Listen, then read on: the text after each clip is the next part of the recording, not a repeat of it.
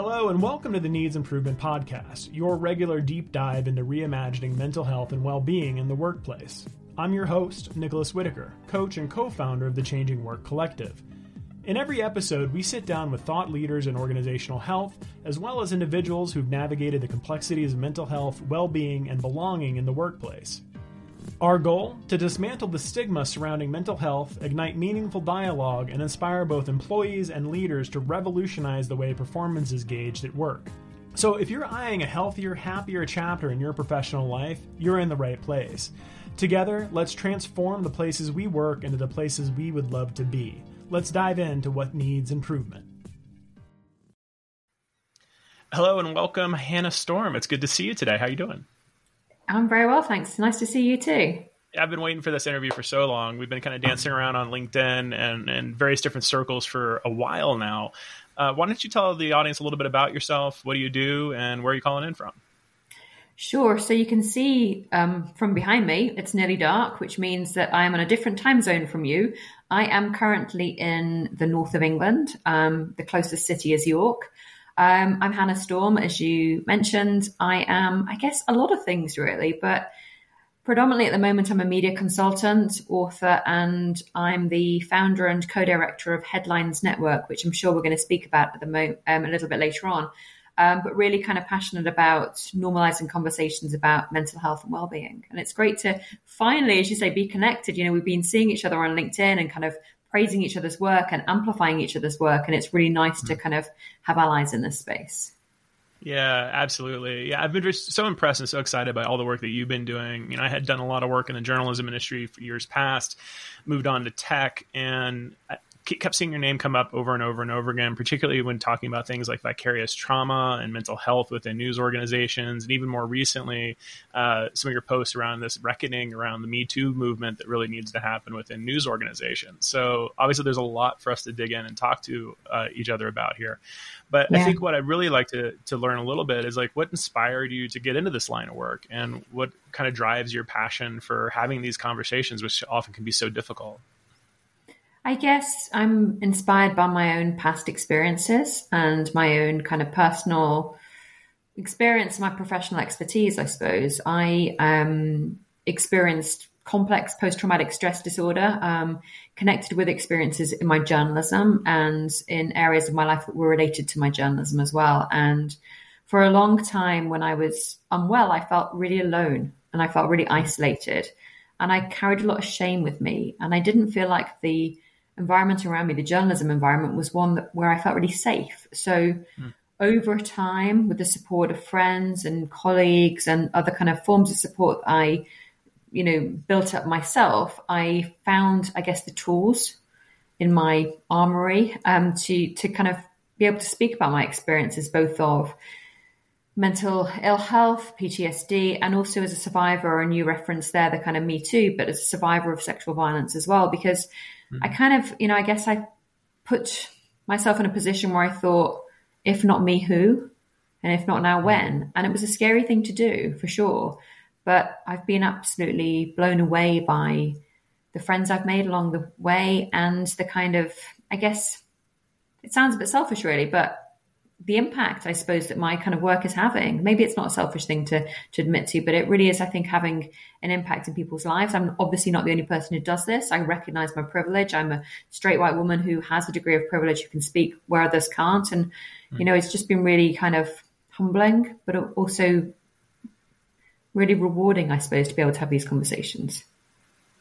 Yeah, absolutely. And I think it's totally reasonable and important to highlight the impact that these types of conversations are having. I think even just observing from a distance the work that you've been doing and seeing the types of reactions and the types of comments that other people have on your posts. And, it's something that I often experience myself. It's this humbling experience. And I love the thing that you mentioned in terms of like being able to leverage and use your voice and your privilege to give voice to folks that might not be able to have access or the ability to speak in those ways. That's very much kind of my approach to all of this. Mm-hmm. And I just love the way that you mentioned it's like, why, if not me, then who? And if not when, that I think is like such an important component for so many people to give people the permission to speak up and give them the permission to stand up and to try to engage in these conversations in meaningful ways. Because in my opinion, and I'm kind of curious about yours, that's what's required, I think, to keep these dialogues going and to kind of normalize some of these experiences so that people don't feel so isolated and alone. Yeah, I think it's really, really important. Like whenever I'm speaking with folks, so I do a lot of work facilitating conversations. I kind of, give I speak out publicly, kind of give keynotes and facilitate conversations as well. But I always say to people, I never want anyone to feel like they're compelled or forced to speak.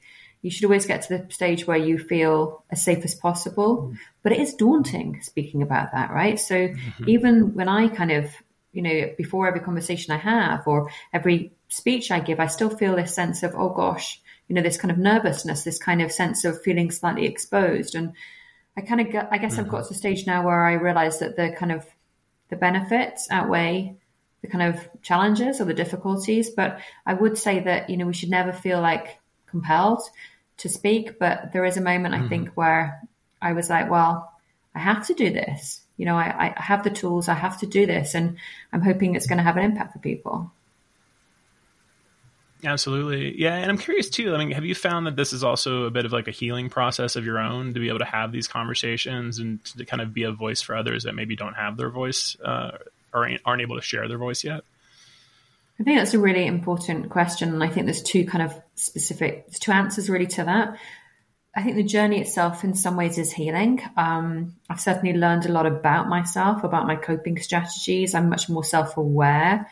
Often when I'm speaking, I kind of say to people, look, I can feel my hands starting to sweat, or I can feel my voice speeding up, my heart racing a bit more, and actually taking a moment to just recognize that I do as well. So I think there is definitely a kind of healing process. I think, one of the most important things around mental health is kind of finding your community, I suppose, finding the people who, help lift you up and help also support you and protect you. So there's an element of kind of healing within that.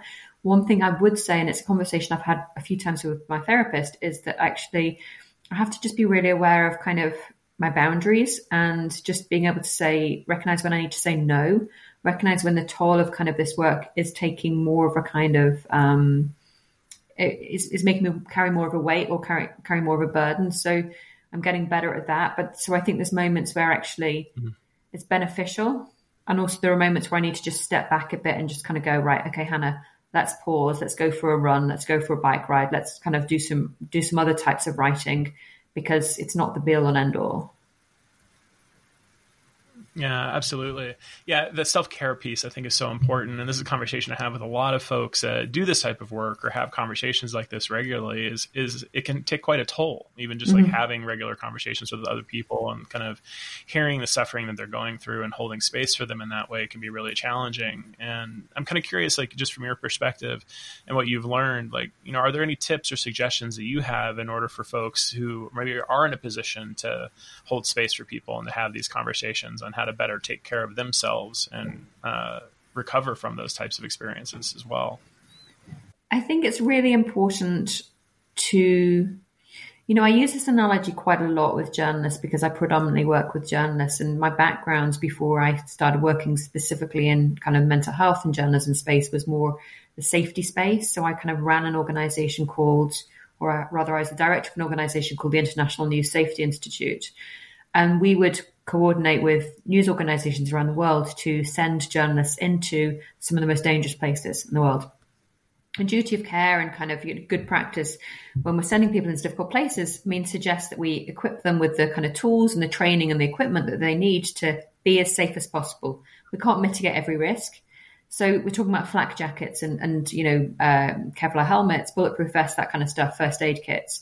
So I try to use that analogy with mental health. So actually thinking about what can we do to prepare ourselves for something that's going to be difficult. So what are the kind of conversations perhaps we need to have with ourselves and others about what we might be exposed to? Same in conversations I'm having with folks kind of who are revealing difficult stuff, or same as if you're in a newsroom or working remotely and about to be exposed to distressing material, perhaps, for instance, we referenced vicarious trauma before. So kind of putting up what some people call an emotional flak jacket. So kind of, donning that and making sure that you've got that equipment and that preparation and those kind of tools in check. making sure, like when we send people into difficult environments, we have a communications kind of checklist. We understand who's our kind of point of contact, who do we need to reach out to, who are the people on whom we can rely, where are the resources available. So that again, like, who are the people we're going to turn to if things get difficult? Who can I trust? Who can I speak with openly? So it's kind of making sure that we have that support structure in place as well. What am I doing for myself to be able to look after myself? And where can I get that resource and help from others? So I think those are the kind of areas where I try to kind of use the same analogy from physical safety to psychological safety, but also I would say that, recognizing that this is a kind of journey, and that sometimes we respond to things immediately, or sometimes we have reactions to things immediately. And that's okay. That's normal. It's very normal to have reactions and feelings to difficult stuff. But sometimes those emotions and feelings and reactions don't kind of, I guess, come to the surface for a lot longer. So just being aware, I think that there's sometimes a time lag in there too. Yeah, absolutely. Yeah, I'm kind of curious too, this idea of vicarious trauma. I had worked in broadcast news many, many moons ago, was exposed to lots of different violent or disturbing imagery. Like, the idea of vicarious trauma was never brought up in the newsroom that I worked at. I'm kind of curious, like, is this a more recent term that's been shared around, or a more recent type of awareness that's been developed by organizations of the impact of this type of imagery and exposure? Or, what's your kind of view on how this has evolved over time? So I think it's important to say that, as you know, I'm not a clinician. I'm a journalist by trade, or by profession, I guess. But yeah, I mean, absolutely what you said there about vicarious trauma, not necessarily being something that we talked about or we were aware of. So I've thought a lot about this recently because I've just finished writing a book on journalism and mental health, and one of the chapters was on vicarious trauma. And also, obviously, we're speaking now at a time where we've had some incredibly difficult stories in the last year. It's end of November as we're recording this, and for the last 2 months we've had the conflict between Israel and Hamas, and that has exposed journalists to some really distressing material. So from the perspective of vicarious trauma, it's basically trauma, or, trauma comes from a word meaning wound. So it's things that wound us, but vicarious is kind of secondary trauma. So it's the kind of trauma that other people experience, but that we're exposed to, if that makes sense. And so, again, as I was saying before, my first kind of, I guess, my exposure to vicarious trauma was back in 2003, so 20 years ago, when I was a young journalist, kind of working on a news desk in a British newsroom, and I was asked to kind of go and watch the incoming agency footage of the bombing of Baghdad at the start of the US-led kind of conflict there, I suppose. If you want to call it a conflict, it's probably not the best term for it. But I think that, so I saw some stuff there that stayed with me for, well, even till today. And nobody back then gave me the kind of tools, because we didn't understand that was something that was complicated or difficult. Also, probably, and speaking about this recently with somebody, the people who were asking me to do this were probably not a lot older than me. And so they were just like, hey, Hannah, just go and watch the kind of incoming footage on Associated Press or Reuters or wherever it was about this stuff, right? So that impacted me significantly. And over the kind of course of the next few weeks and months, I started displaying symptoms and signs which were really unhealthy. As I mentioned before, it's normal to have significant and strong feelings and reactions to things. The important thing for us to recognize around vicarious trauma is actually sometimes the symptoms themselves can be very similar or the same to symptoms of post-traumatic stress disorder. And actually, it can be just as serious an impact on you, or can have just as serious an impact on your mental health, vicarious trauma, as PTSD. So you might be just as affected in a newsroom looking at stuff or being exposed to stuff remotely as somebody might be in the actual situation. The issue is that until recently, people haven't necessarily taken it that seriously, because there's an assumption, I guess, that you're not in the war zone, you're not in the environment, you're not in the hostility, and therefore you don't necessarily, in inverted commas, have a right to be traumatized in that way. And that really concerns me, because actually, as I've said, the science, the research shows that it is significant. And there's also a kind of sense of guilt and shame that's carried by a lot of folks because they think that, oh, well, I'm not there. What right do I have to ... So I think I'll just finish by saying that the earliest pieces of research around secondary or vicarious trauma, a lot of it through user-generated content happened around about 2011, 2012, 2013 at the kind of beginning of the Arab uprisings. We've had more conversations in the last decade, and I'd say since the start of the invasion of Ukraine by Russia in February 2022, there's been more conversations around that. And I would say also that a lot of the time newsrooms and organizations focus specifically just on the visual stuff. It's really important to note that it can be all manner of different things, including sound, including hearing, accounts from survivors, doing research, doing graphics, lots of different stuff that can impact people in different ways when we're exposed to stuff that is difficult or distressing. And it can also affect people differently based on your own identity, history, and perspectives as well. And thank you for that. And imagine too the environment that most journalists work in, just like the fast-paced, high-stress environments of newsrooms, and just the culture of newsrooms in general probably makes it infinitely more difficult to be able to have conversations around mental health and to maybe even spot when people are having issues with their mental health. Is that something that you've kind of noticed as well over the years?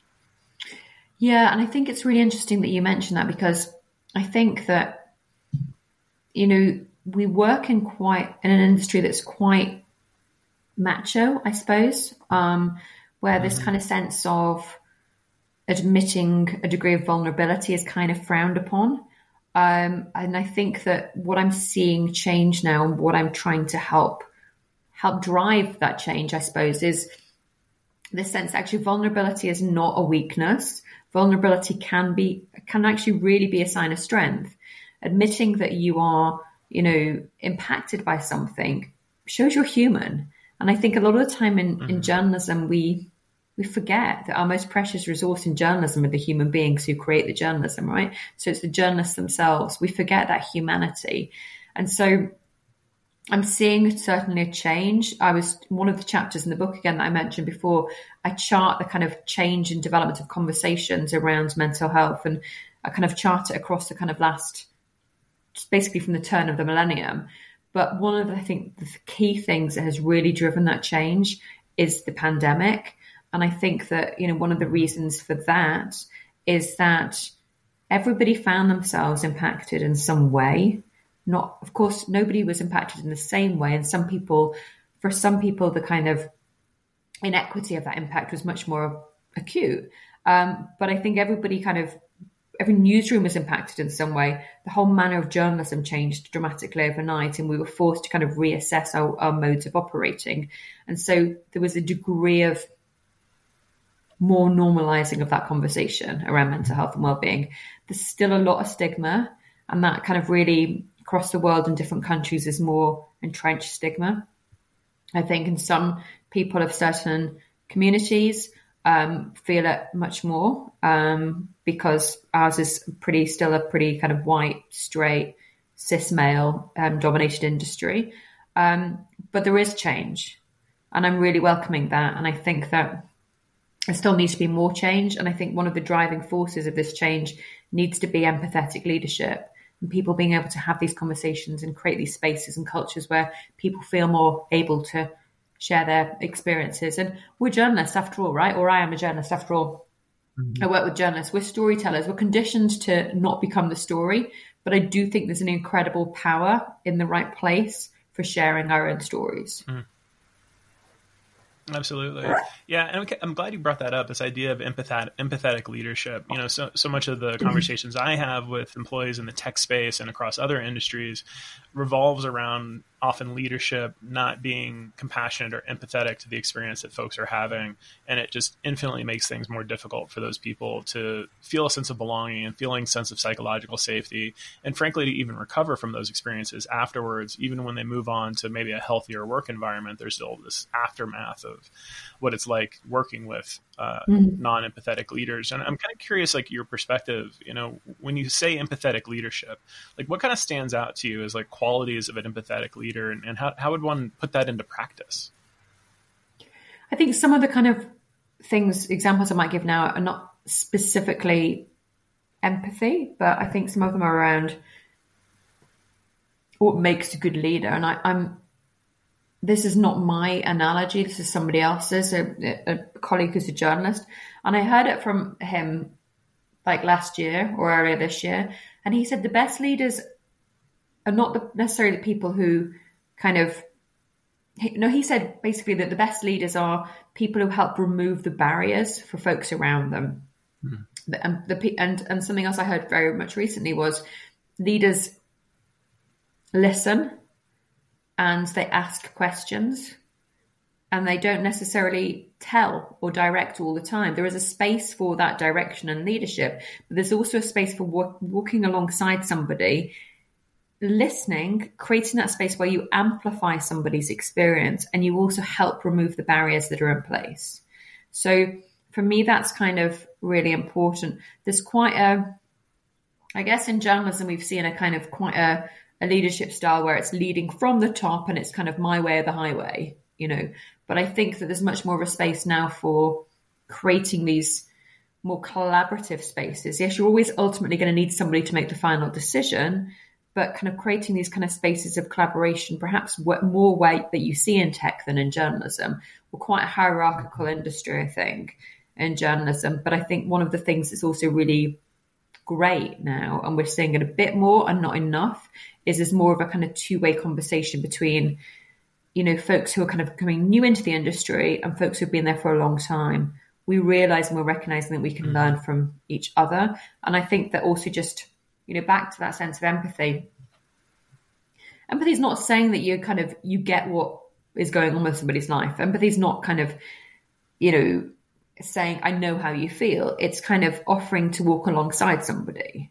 And I think that, being able to show yourself as a human being while finding that balance, because a lot of people be like, oh, I don't want to know everything that's going on in your life.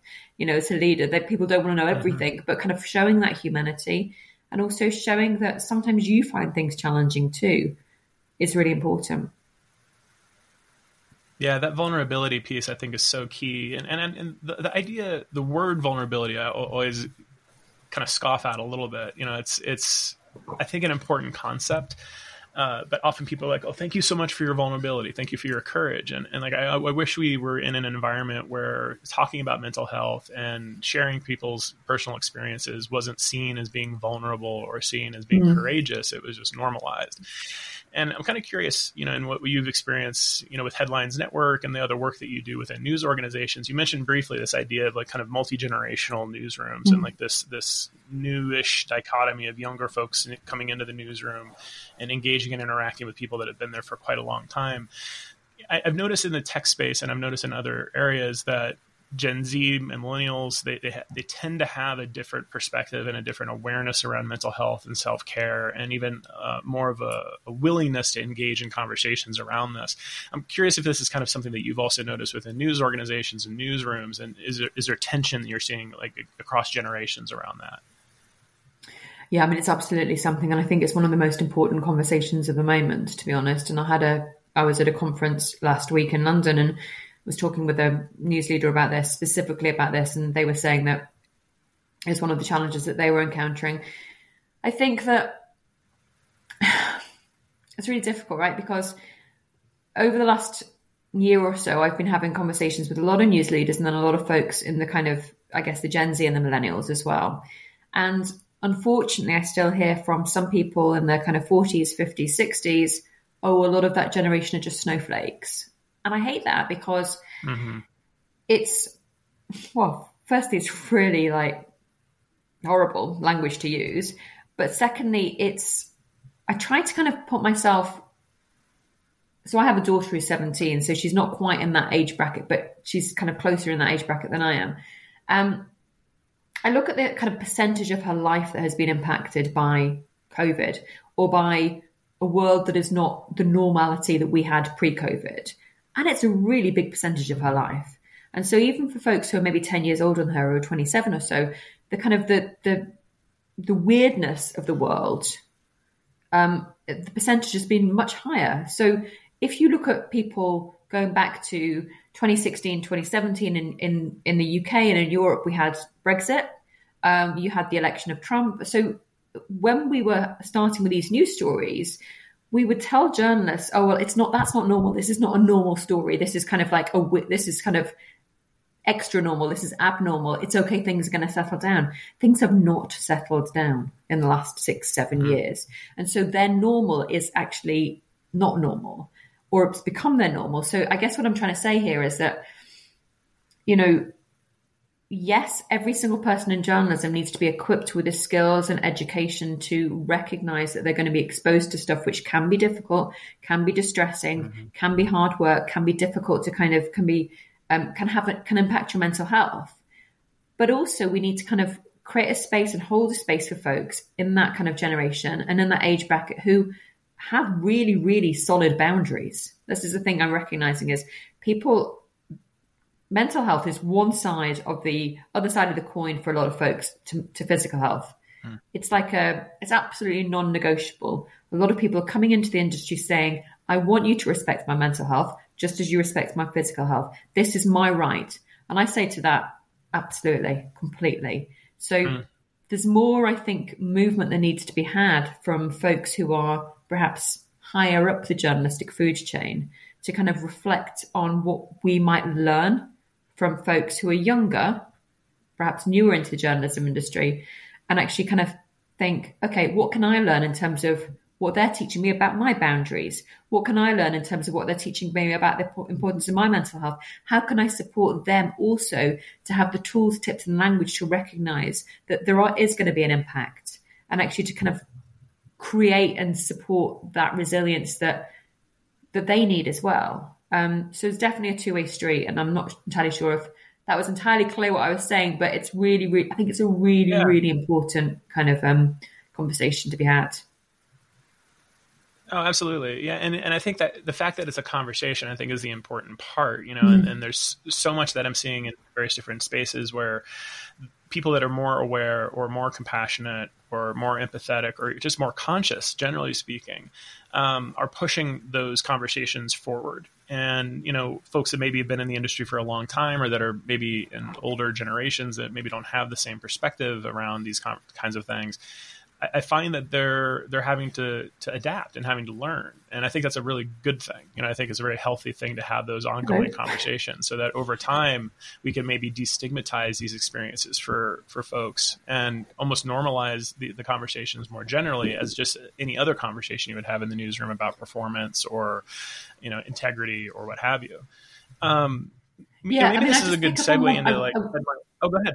Sorry, I was just going to pick up on one thing. Yeah, please. Sorry, my cat was trying to drink my cup of tea then, which is excellent. I think, again, conscious of kind of my perspective, and I can only speak from that. One of the things that I think is really refreshing and that I'm open to seeing more of is conversations around the fact that people's identity, there is such a wealth to be had in terms of how important people's identity is, and in terms of, how we can, how making a more diverse and inclusive industry is actually going to be better for journalism. I think that, 20 years ago, we were not having any conversations about neurodivergence, for instance. 20 years ago, we were having very few conversations about journalists who are part of the LGBTQ community. Now it's so important that we can kind of embrace all of that and have an inclusive industry where folks feel that they are heard and that they are listened to, and that it's safe for them to be able to do their jobs. And actually that's better for our audiences. That's better for our communities, right? But I think that the other thing is what it means is leaders and news managers need to be open to the fact that we need to see things differently. We need to be flexible in terms of the approaches and needs and support that folks need, because it's not necessarily like it was back in the day, in inverted commas. And, we could have an entire conversation around kind of Me Too and how, things back in the 90s and noughties that happened, were kind of acceptable. Of course, they weren't ever acceptable, but, how we just in inverted commas got on with the job. And nowadays that's absolutely, completely not acceptable. So we have to change with the times is my point. And we have to recognize that actually becoming more inclusive is much better for our industry. No, absolutely. Yeah. And I would say that cuts across all industries for that matter, and I think that we're seeing that, conversation evolving over time. And I think people holding those boundaries more firmly.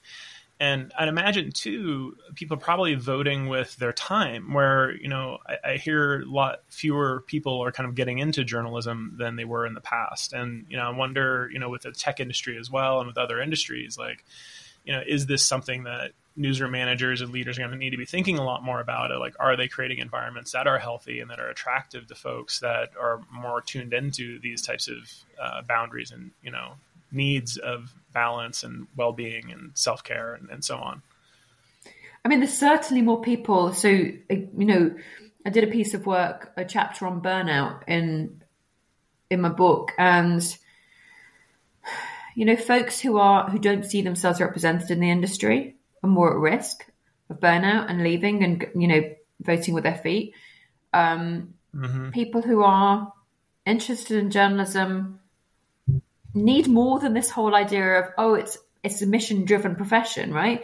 They need to know that it's, there's something in it for them there's going to be career advancement. There's going to be career professional development. People, there's going to be all of these things that help them aspire to and continue to do their jobs well.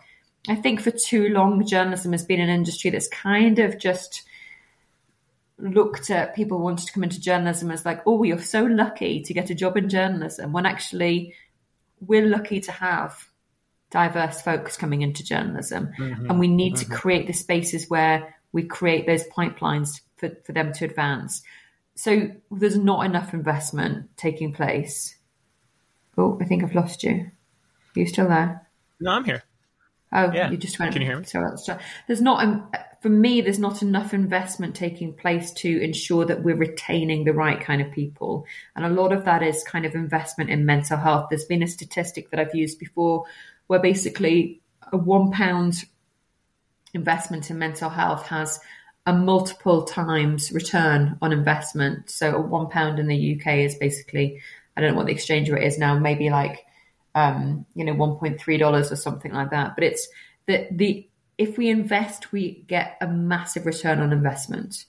And so for me, it's obvious that we need to kind of have these conversations and invest this money and support these kind of resources to develop a stronger culture where people feel that they have the tools that they want to use and they have the resources that they can rely on to kind of advance within their careers. Absolutely. Yeah. And maybe that's a good kind of segue into Headlines Network. And can you maybe tell me a little bit about your work there and kind of what brought that to light? So Headlines Network was set up a couple of years ago. And what happened was, again, it goes back to my own, I guess, personal / professional experience of not having the kind of struggling, I think, and feeling isolated and not having the space to speak. When I used to run the organization I mentioned before, the International News Safety Institute, I spent a long time facilitating and moderating and chairing conversations where I bring fascinating people together to have conversations about things that mattered around safety. And I didn't really see that happening in the journalism mental health space. And so I kept being on panels during COVID, at the early months of COVID, about mental health. And we were talking about our experiences and we were always like, we've got to do something. And occasionally I bump into this guy called John Crowley. And we just kind of got to the point where we're like, actually, enough of the talking, let's do something. And so we decided to create this network, this company that would promote more open conversations about mental health in journalism, normalizing those conversations as you and I have discussed, but also do it in a way where we would share practical tools and tips with journalists to help them support their own mental health and the mental health of colleagues. And we began with a series of workshops for journalists across 4 different career cohorts, from kind of early entrants into journalism through to the kind of, the senior leaders of news organizations. And we sat there with them, we listened to their needs. And based on those needs and kind of creating that space for them, we heard what they wanted. And some of that was around support from managers. Some of that was back to the kind of practical tools I mentioned. And some of it was very specific thematic stuff like, how do I have a difficult conversation with somebody? Or how do I have a conversation when I think somebody's in difficulty? What are the practical tools I can do to kind of practice self-care within the newsroom when it seems kind of counterintuitive to do that? And so we went from there. We were fortunate to get funding from the Google News Initiative for that. But now we're delivering kind of more commercial work with folks working with newsrooms around the world to deliver either bespoke training or kind of workshops with them. We had a podcast as well, which I'm hoping that we can resurrect, where we spoke with famous journalists, well-regarded and well-known journalists around the world, asking them about the impact that their work had had on their mental health and why journalism mattered to them. And that was absolutely, wonderfully well received, because it's back to that idea of having the story, telling the story, sharing the story, and helping folks feel less isolated. It's powerful work. And I'm curious too, how's the reception been with newsrooms and organizations that have contracted with you? Do you find that it's helping really move the needle in terms of the culture of those organizations? I really do. And I think it's really, we've seen a massive kind of increase, I think, in the impact in the kind of second half of 2023. I think that's partly to do with kind of just the traction we're gaining in terms of the kind of the numbers of people with whom we've connected. We've created a bank of resources. So our most recent one is on burnout. We did one on vicarious trauma. We've done a whole lot. We've spoken with experts. So we work with experts in the mental health space too. And we work with experts in journalism because we want it to be as collaborative as possible. We want it to be as diverse and, again, as inclusive as possible. So we really have seen an impact. People are saying it's really needed. People are saying it's really necessary. People are welcoming it. We speak at conferences now, and people are saying, "Oh, you're the guys from Headlines Network," which is great, right? Because it's kind of like, well, you're the folks from Headlines Network, because that's fantastic. I love the idea that people are actually now recognizing it. I was speaking with somebody earlier on today, and they said that they'd shared our resources, and that's fantastic as well. What I would say is there's always more of a need. There's always more of a need to collaborate. We can't do this by ourselves. There's always more of a need to kind of build solidarity within the industry. And there will always be a conversation around bottom lines. There's always going to be I'm not sure I can afford this right now. And my argument back to people is, and it feels a little bit like a Sisyphean task sometimes, this idea that you're pushing your boulder uphill and it keeps rolling backwards. But it's this idea of like, invest for retention of people, invest to protect people's mental health, invest because you care, invest because these are your most precious resources.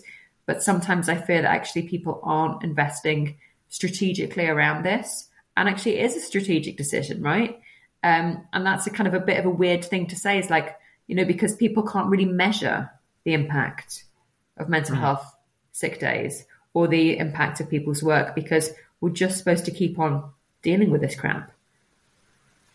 Yeah. And I imagine too, like, gathering the kind of data that would really support the validity of these things, because it's a long-term strategy. It's not a short-term strategy of just get the deadline, get the story out, whatever is necessary. It's a long-term strategy about employee retainment and retention, and generally, creating cultures of well-being where people can perform at a higher level. And, I've seen research comes out that talks about conscious businesses and talks about psychological safety as being a driver for innovation and productivity and all of those other measurements that, organizations are so keen on trying to document, to be able to prove the value of other types of initiatives that might not be oriented around well-being or mental health.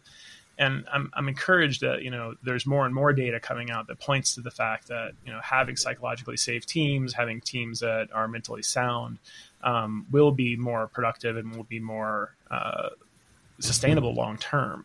And I'm hoping that the more of these conversations take place, the more folks can actually point to the work that you've done and work that other people have done to help advocate for these things, that, we'll be able to get even more data and case studies out that can really highlight that. Yeah, I mean, I hope so too. But I do think, as you say, that data is difficult to come by. And also there's a confidentiality aspect, right? Because certainly, you know, where I'm based in the UK, you don't need to give the reasons for why you're taking days off. And so I'm being attacked by a cat again. I think I am encouraged too at the same time as kind of seeing kind of that data and the research. And let's hope it happens more often. So I'm curious, you know, with just like the few little minutes we have left, you know, tell me a little bit about the book that you've written. What was the overall topic? I know you mentioned a couple chapter concepts here, and kind of what was the impetus to write the book in the first place? My cat has now decided to just join us in this conversation. Welcome. Well, we can interview them too. He's obviously very comfortable here. So the book was it's for Routledge, which is the academic publisher, and the book is basically a practical guide to journalism and mental health.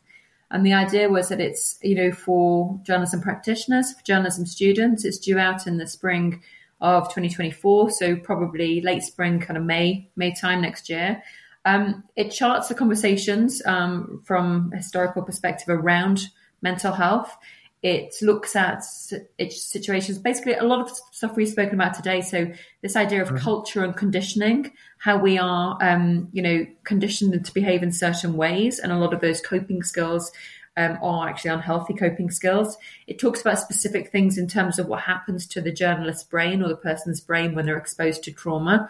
It talks about, we have specific issues, subject chapters that I write about. So vicarious trauma, post-traumatic stress disorder, moral injury, burnout, the emotional toll of online harassment, which I think is really significant.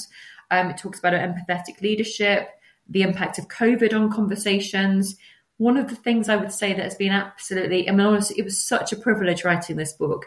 I was able to speak with 45 people from around the world, from about 13 or 14 countries.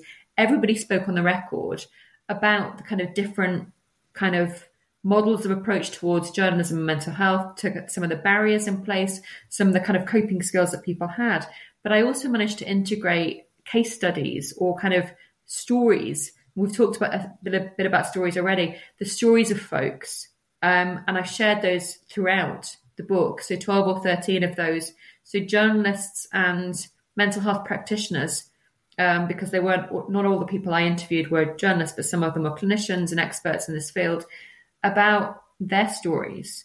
And really for me, that's the kind of one of the most powerful things I was able to offer. I do hope that it gains a really good audience. It is an academic book, so it comes with a bit of a price tag. But I think it's a really important book to integrate into conversations. And I do hope that it kind of reaches the audiences all the way from journalism students right the way through to news leaders as well. It's exciting. And so if folks were interested in learning more about your work, where would they be able to find your book? How do they get involved with Headlines Network? And if they wanted to be more involved just generally in the movement of mental health and well-being within news organizations, like what would recommendations be? My recommendations would be, seek out allies in this space. You're an ally, I'm an ally. There's a bunch of allies on particular places like LinkedIn. Feel free to get hold of us, info@headlines-network.com. We're on X, headlines net or headlines_net, on Instagram as well. Feel free to find me. I'm pretty kind of traceable on social media. I'm on LinkedIn as well. And yeah, I mean, just kind of keep on banging that drum, because it's one of these conversations that we need to be having as often as possible, and kind of trying to tackle the taboos and stigmas that are kind of creating challenges and barriers for people. I am encouraged, but there's still quite a long journey to go on.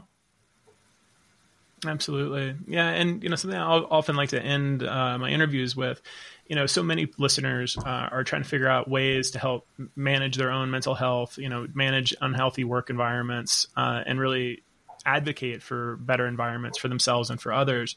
In your experience, maybe you could share a few things about what's worked really well for you in terms of managing your own well-being and mental health. I know you're an athlete, and I believe, if I'm not mistaken, you have a big race coming up pretty soon here, if I'm not mistaken. Yeah, I'm quite challenge motivated and challenge driven, so I always have been. I think sometimes that might be, less beneficial to my mental health. But so a few things that have worked for me is I've become a lot more self-aware. So I recognize when the toll that I'm carrying is becoming a bit detrimental. And that I think has been through, falling and picking myself up. I wouldn't necessarily encourage people to do that, but it's been kind of just the nature of recovering through PTSD. I would say that, recovery is not linear. I think it's really, really important to say that, because even now, when I'm pretty well, I have dark days. And sometimes it can be really discouraging to think that, oh God, it's another dark day. The sun will rise. Most days, the sun will rise. Even if we can't see it, the sun is there. So every day, rather, the sun will rise. But even if we can't see it, the sun is there. And so I think it's really important to kind of hold on to that. I think little steps. I'm a marathon runner. When you run a marathon, it's 26.2 miles or 42.2 kilometers, depending on which version you use. That's a long way. That can feel overwhelming. So focusing on the little steps in between, trying to keep on moving. I've just qualified to represent Great Britain, which is, I think, maybe the race you're referring to, something called duathlon, which is cycling and running, or running and cycling. And, that's me having a target, and that's me having something which exists outside of my journalism. And I think for a lot of us, we are bound by the identity of our work. And I think it's super important to have something outside. I will just finish on another piece of a kind of thing, I guess, that I share with a lot of people. It's finding something that makes your heart sing.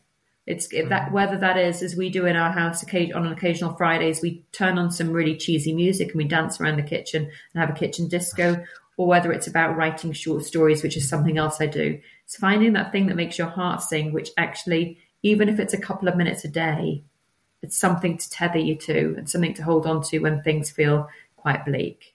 And final point, talk. Find someone you can talk with, find a community, find a friend, and know that you're not alone. It can feel really dark, but actually you really aren't alone. That's such an important message to end on. Hannah, thank you so much for the work that you're doing in the world. Thank you for sharing your voice and raising awareness and consciousness around these kinds of conversations for others. Hopefully we get a chance to connect again sometime soon. I hope so, Nicholas. Thank you. And sorry for the awkward position I've been in for the last 20 minutes. I have as you can probably see, a cat asleep on my lap, which is why I've had a high hand moving around rather than, yes. But the cat is very comfortable, and also, animals can be good for mental health too. Absolutely. Well, cats are always welcome here. And thank you again for being on the Needs Improvement podcast. And folks, if you're interested in reaching Hannah, we'll add information about her endeavors, the Headlines Network, her book, and then possibly even the fundraiser for her duathlon that's coming up in the speaker notes below. If anybody has any questions or would like to recommend other folks to guest on the podcast, feel free to reach out to info@nicholaswhitaker.com. Thanks so much, Hannah, and we'll see you soon. Thanks, Nicholas. All right, that's a wrap for today's episode of the Needs Improvement Podcast. If our conversation resonated with you, do us a favor. Share this episode with your network. We'll be back next month diving even deeper into what needs improvement in the modern workplace. Until then, take what you've learned and make your workplace a better place to be. See you soon.